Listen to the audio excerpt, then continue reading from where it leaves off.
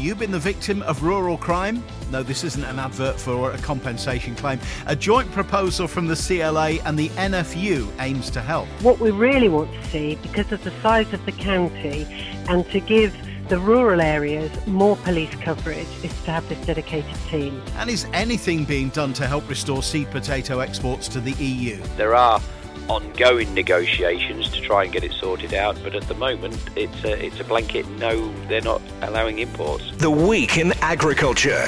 This is the Farming Programme with Steve Orchard. Hello, hope you had a good week. As the two Ronnies used to say, in a packed programme this week, there's dairy, agronomy, the markets, the weather, and a look back to last week's NFU Conference, which went online for the first time.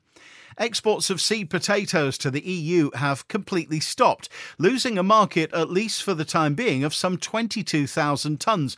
To shed some light on this and to tell us if there are any positive prospects for the future, here's PJP Potatoes' Colin Jackson. Good morning. Let's start with the obvious question. Why have seed potato exports to the EU stopped? Morning, Steve. It is part of the Brexit transition. Unfortunately, it seemed to have been missed in the legislation. There are certain things that there's a bit of give and take to go, and at the moment they haven't given us anything as far as that goes. There are ongoing negotiations to try and get it sorted out, but at the moment it's a blanket no, they're not allowing imports. And what's the reason for the ban? Well, it is a legislation thing. It's because legislation wasn't already there for it, and so we haven't been given any kind of preferential treatment. So it was missed in the negotiations, I presume. Is it that their standards are different to ours? Is it a technical thing or a political thing? Most people, particularly the Scottish seed potato, is thought of across the world really as a very, very top quality seed potato. So there's certainly nothing as far as standards goes. Politically, yes, quite possibly. There's all sorts of games going on politically, isn't there? So it may well be that we are, unfortunately, on the sharp end of a political game. The European market is not our biggest export market, but clearly that's going to have an effect on this year's crop, isn't it?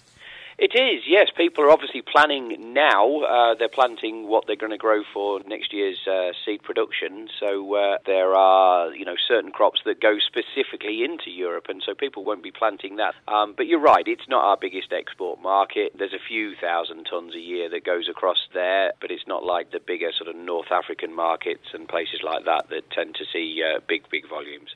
Is there a solution? And if so, what? There are ongoing negotiations going on over the next 2 or 3 months, so there is quite a lot of hope that things will get sorted out, particularly with the fact that we are allowing, imports of European seed. I think there's quite a bit of hope that it will get sorted out. Great stuff. Thanks for that, Colin. Thank you. Experts speaking at the recent Dairy Tech event were saying that the consumption of dairy products has boomed during the pandemic, with experts cautiously optimistic about the future of the UK dairy market. But is that positivity just in the supermarket, or does it filter down to the farm?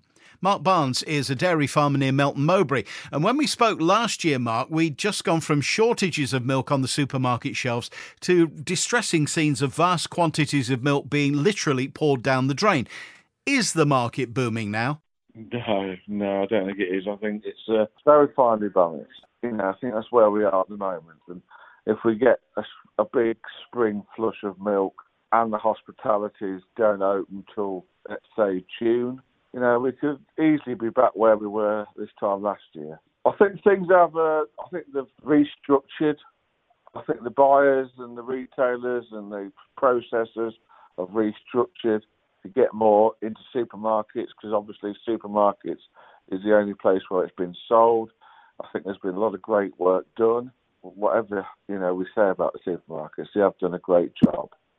So have supermarket sales taken over enough from food service, for instance? They have, but as we all know, the profit margins are considerably less with the stuff that's gone through the supermarkets. That is the problem, I think, for processors as well as farmers. Are you producing and selling as much milk as you did before COVID? Yes, we are. Probably a bit less. But as you say, the key question's got to be, what about your margins? Well, we're struggling at the moment because the feed costs have gone through the roof. Cow cakes are at least £30 a tonne dearer than this time last year. Fertilisers have gone up 50% more than what it was this time last year. Brexit's had an impact on that. Obviously, some of it will be short term, but it is impacting us at the moment. It is a bit of a perfect storm if we're not careful. So your costs have gone up, but have you been able to sell it for more? No. Right. The milk prices are where they are this time last year, if not a bit less. So when we see reports of a booming market, it seems like it's booming from the grocer's point of view, not necessarily the producer's point of view. No, and the costs are booming as well. Arla have announced this week an increase in the milk price from March of half a euro cent. I guess every little helps. And this week has also seen the announcement following months of speculation of merger discussions between independent dairies Freshways and Medina. Plenty of agronomy to talk about this week with a change in the weather, eh, Sean? Good morning. Yes, very good morning to you, Steve. A very, very different week of weather than the last 7 days. I've ended up with 79 millimetres of rain through February. Not the wettest February I've had, but add that to the 93 mil I took in January, and that is 172 mil, and that is the wettest start I've taken in over 20 years at home.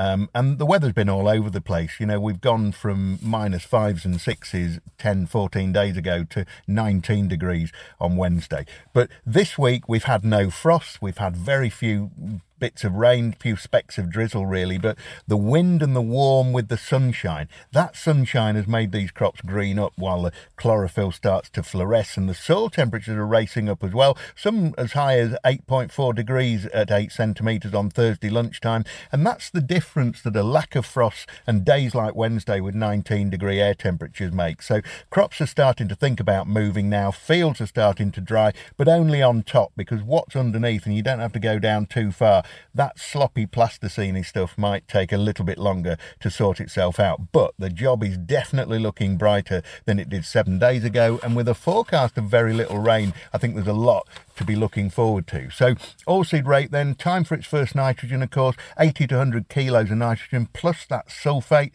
The rate perking up noticeably by the day out there in the field. There's still time to sort out things like mayweed, thistles, sow thistles, groundsel and the like with products like clopyralid. And remember, that's safe to apply to the crop until the buds begin to rise clear of the leaves in which they're protected at the moment. There's also clopyralid and picloram products if you've got cleavers that you're after, or other broadleaf weed issues on a similar vein, but you only go as late as the buds enclosed when you're using picloram. And if you're going for cleavers, if that's the target with something like Clopic or Galera, they need to be actively growing. So these blue ones out there, they're not the right ones to be going. They need to be greening up. Soil temperatures need to be up above 9 degrees just to make sure that those cleavers will take in that picloram and succumb as a result. Very important that you adhere to those cut-off timings when it comes to late products and flowering and bud formation in oilseed rape. There are other products out there, of course, like Corvetto if you've got cranesbill, but talk to your advisor about the right product for the job. And this year, the specific plant growth regulators in oilseed rape, products like Carix or something similar, they may be far more necessary than we've seen them in the last few years, particularly on those middle August sown crops, which are already up to your thighs. And you might just need a little bit more help than the standard tebuconazole, metconazole growth regulatory effect, because these crops are going to get quite leggy if we're not careful. So we're seeing some crop effects out there in oilseed rape as well from Belcar applications last autumn, where the plant looks a bit rhubarby or celery-like in appearance, with the leaves seeming to be trapped in the stems. But I'm assured by Corteva, and my own experience shows that these plants probably throw out a lot more side branches as a result of that damage, but you rarely see any yield impact at all where that damage occurs. So seems to be more of it about this year. That's probably due to the harder winter that we've just had. Winter wheat, yellow rust, pretty widespread out there, even in varieties you wouldn't really expect to see it in. Varieties like Graham with a score of 8 for yellow rust, but seedling and early season yellow rust doesn't always end up as a massive issue as the crop grows and matures. If you want to be looking at something like tebuconazole or a strob in with your T0 fungicide, followed by a robust T1 where you think there's an issue with yellow rust. But I think it's still way too soon to be thinking about T0 fungicides. Although if the temperatures continue to rise like like they are doing, that'll happen sooner rather than later. And remember, respond to what you see in the fields, respond to the conditions. It's not a calendar date thing. And also, T0 is growth stage 30 historically. In growth stage 30, I haven't found anything remotely close to that out there, even in the most forward bits of wheat. And growth stage 30 is when the top of the basal node to the tip of the developing ear in the lead tiller is a centimetre. So for the time being, just hold your nerve. You're nowhere near being there yet. Look very carefully as well at the cut-off timings for herbicides like Liberator, DFF, Defy, pendimethalin. If you've still got outstanding recommendations in the shed from the autumn, Liberator's got a cut-off at growth stage 23, Defy, growth stage 21. Crystal's got 23 on the label, but that had to be on before the 31st of December in the year of sowing. So just make sure that you're safe and legal. The first nitrogen appears to be fairly imminent, I think, on winter wheat, winter barley, as travelling conditions start to improve and soil temperatures lift. So 70 odd kilos when that happens. And if you're spraying for blackgrass, if you've got contact sprays to go on, things like Pacifica, now's the time to do that while they're just starting to wake up. If you think, of course, you can still do any good on blackgrass with things like Pacifica. And remember that from tomorrow, the 1st of March, the higher rate of 0.5 kilos of Pacifica can be applied if you're after brome, for example. Still the calm before the storm, though, I think, in the agronomy world and the farming world. Spring barley, spring beans, spring wheat, all lined up ready to be drilled once the conditions allow. But remember not to maul barley in. It won't thank you for it. And don't force beans into sopping wet plasticine slop. You've plenty of time yet. And the announcement tomorrow, of course, 1st of March, that's when we're going to get the go-ahead or not to use neonicotinoid seed treatments on the sugar beet. And remember, they used the same forecasting system that last year told us that we would get between 70 and 90% of crops going yellow. They were bang on last year. The same systems this year saying that single figures is far more likely. It's been an average of 3.5 degrees colder this winter than it was last year, with big temperature swings. Aphids just don't like those weather conditions. And that means that the aphid flight by winged Misers persicae, which is the problem in sugar beet, is very unlikely to happen much before the 3rd week of May or so. So that's 2 months later than it was last year, and that was the issue last year. Sugar beet should by then have 8 or 10 leaves, so the natural resistance which will kick in at 10 to 12 leaves should help us through that, and the threat therefore is markedly lower. We're back to 2019 levels. So March tomorrow then looks likely to come in like a lamb. Let's hope it doesn't go hurtling out like a lion, but if it does, there's absolutely nothing we can do about it. So let's see what the next 7 days bring. Last week saw the first online NFU conference. As in the past, much discussed, many presentation, Q's and A's with politicians, but sadly lacking the live audience in the auditorium. It's not an easy way of working doing something like that, but I thought it went very well. Minette Batters and colleagues held it all together brilliantly. And the NFU president joins us now. Good morning, Minette. Can we start with DEFRA Secretary George Eustace, who did his presentation and took plenty of questions, but didn't really give away an awful lot of the detail that we've been hoping for on ELMS and the agriculture bill and so on? That's absolutely right. I mean, this thirst for detail is really, really growing with members. I think, the winter for everybody, as always, has been long and it's been tough and it's been very wet and in places very cold and a lot of snow. And I think the uncertainty and the anxiousness is really starting to build now. So, it's why I made the point to the Secretary of State that, so many of the questions coming in that I was having to paraphrase and pull together. It was all about where is the detail? What does it look like? We spoke to them again yesterday and they are now talking about next week, more detail coming out. But this is absolutely essential that they get the detail out because we've been talking about this. They've heard the Secretary of State talking about it for a long time now. But in some ways, there was sort of, less detail. They've all heard what he said at the conference before. And I know there'll be a real interest in knowing what these announcements that sound like they'll be rolled out from now onwards through the summer. So we'll keep a very close eye on those things. One area that I'm particularly interested in, because I'm speaking about it separately in the programme, is dairy. And it's one area that has really struggled, hasn't it, over the last year. A year ago, we were shortages of dairy products on the shelves. Then a few weeks later, we were literally pouring milk down the drain. But dairy farmers seem to be really, really concerned that there's reports of the market booming, but it only seems to be booming in the supermarket, not at the farm level. Well, this has been a story of two halves, and there are some sectors that are still feeling the pain of the out-of-home market falling off a cliff effectively. And the point I've always made is, we can't furlough our cows, we can't furlough our workforce. These are living, breathing supply chains. I just hope that from April onwards, as out-of-home comes back online again, that we start to see that the real added value areas booming. It's been very difficult for specialty cheese. We don't at home have, fabulous cappuccinos and everything else. We tend to have a bit of Nescafe and a splash of milk. So it's had impacts on those that supply, huge impact on those that supply the out-of-home market. And as I say, people like the specialist cheesemakers who not only have lost their roots into hotels and restaurants and other, opportunities here, but exports as well. And of course, it's a global problem. So it's been savage, and everybody buying everything out of retail, which we know, retail price war, we are living with it at the moment. I think everybody's got everything crossed that we maybe see some light at the end of the tunnel, and perhaps by the time we get to harvest time, things are going to be back to some kind of normality, although I still don't think it's going to be normal. Pubs reopen, restaurants reopen. I'm not convinced everybody's going to be hurtling back down to the pub or the restaurant to have their evening meal that would have been there a year ago. I think you're absolutely right. And, you've only got to look at how online shopping has absolutely boomed and wonder whether those people will ever actually go back into store again. So I think it is going to be, as people have been saying, a new normal. But it does look like the green shoots are emerging on what that might look like. And having had a year of this way of working, I'm really looking forward to it. Is there a particular message that you'd like NFU members to take away from conference, if you can kind of sum it up in a few sentences? I think what I said in the last sort of paragraph, really, of my speech, this is about risk.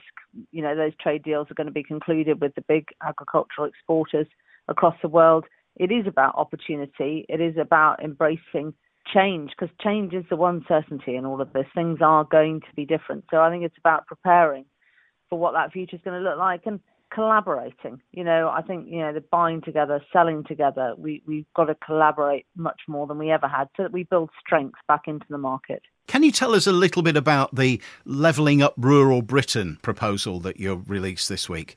We really wanted to showcase a very positive report based on opportunities. 70% of the country is farmed, and agriculture underpins the entire rural economy, and that is often misunderstood in Westminster. So this is very much about showcasing what is on offer, exports, jobs, green growth, health and well-being for a nation in recovery.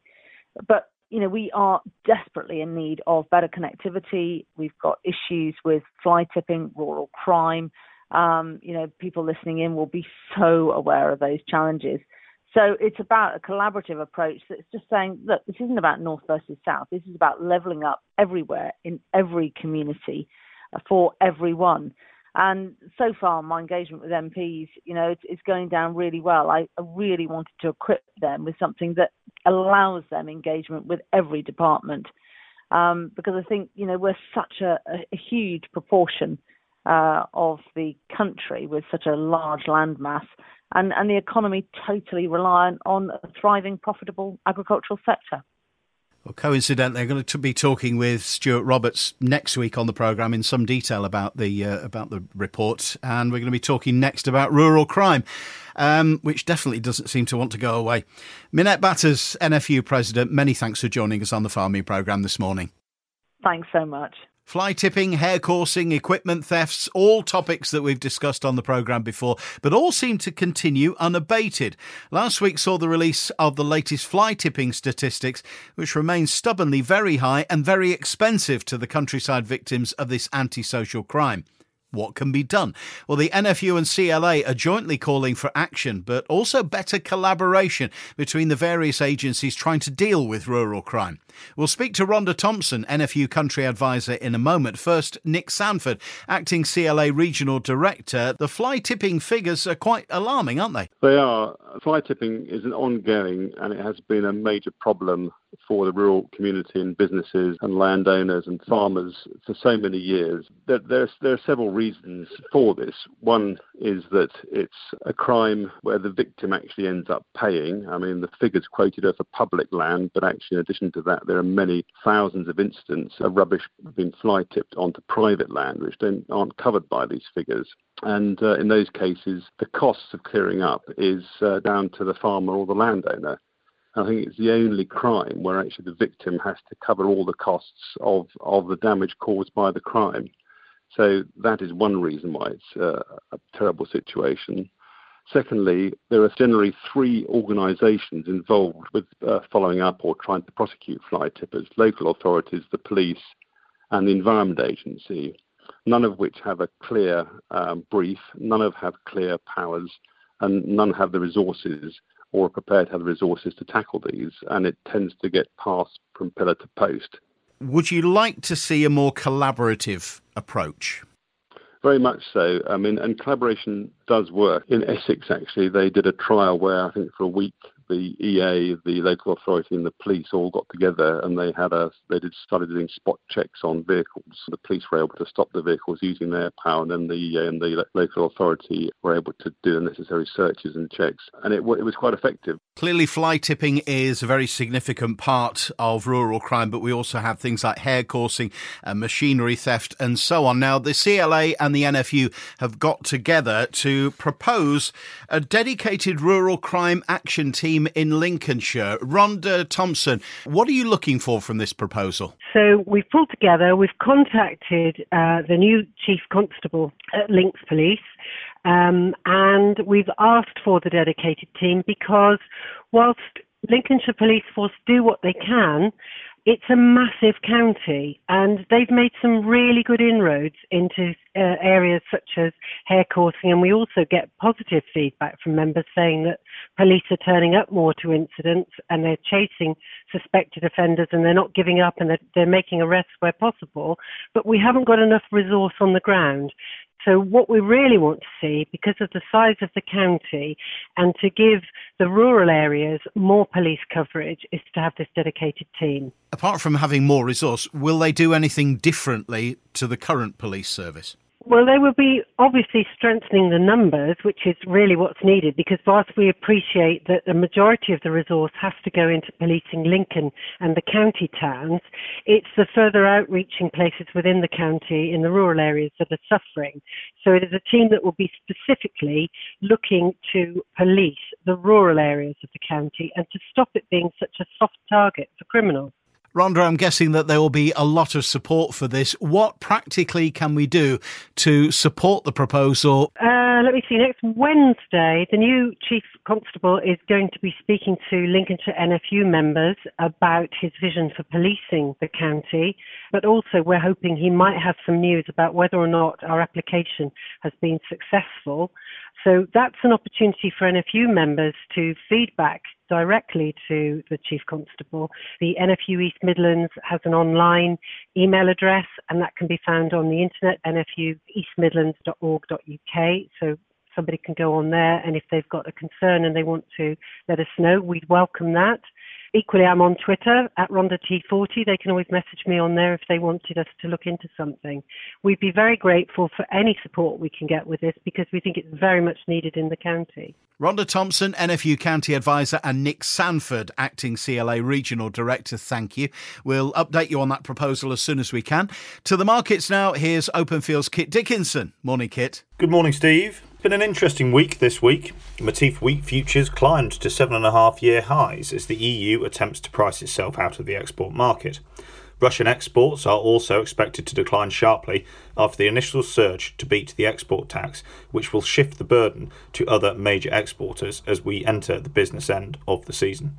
It has been a while since we saw Egypt, Pakistan, Turkey, Algeria and Saudi Arabia tender for any significant volume, so either they are hoping to stretch their stocks out until new crop, where they will benefit from the market inverse, or they will return for old crop to find there are fewer origins to choose from. Unfortunately, we are no closer to knowing how long the floating Russian export tax will be in force, which is making new crop offers hard to come by. The announcement of the introduction of E10 fuel by the UK Department of Transport was welcomed by both ENSAS and Vivergo Fuels and could increase UK wheat demand for 2021-2022, assuming it is competitively priced. News that Sedalcohol, the Yorkshire-based distilling and liquid sweetener plant, was doubling its production with an investment of 80 million should also boost the usage, although this is unlikely to be until 2022. We are now back on the weather watch, particularly for Brazil and Argentina, with too much rain in the former and not enough in the latter, although production prospects are still optimistic with higher prices fueling ideas for increased areas.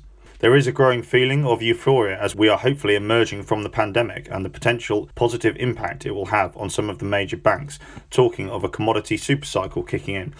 Maybe China were ahead of the game after all. So looking at malting barley this week, drier weather has helped some parts of the country crack on with field work, with one or two even venturing to consider some spring crop groundwork.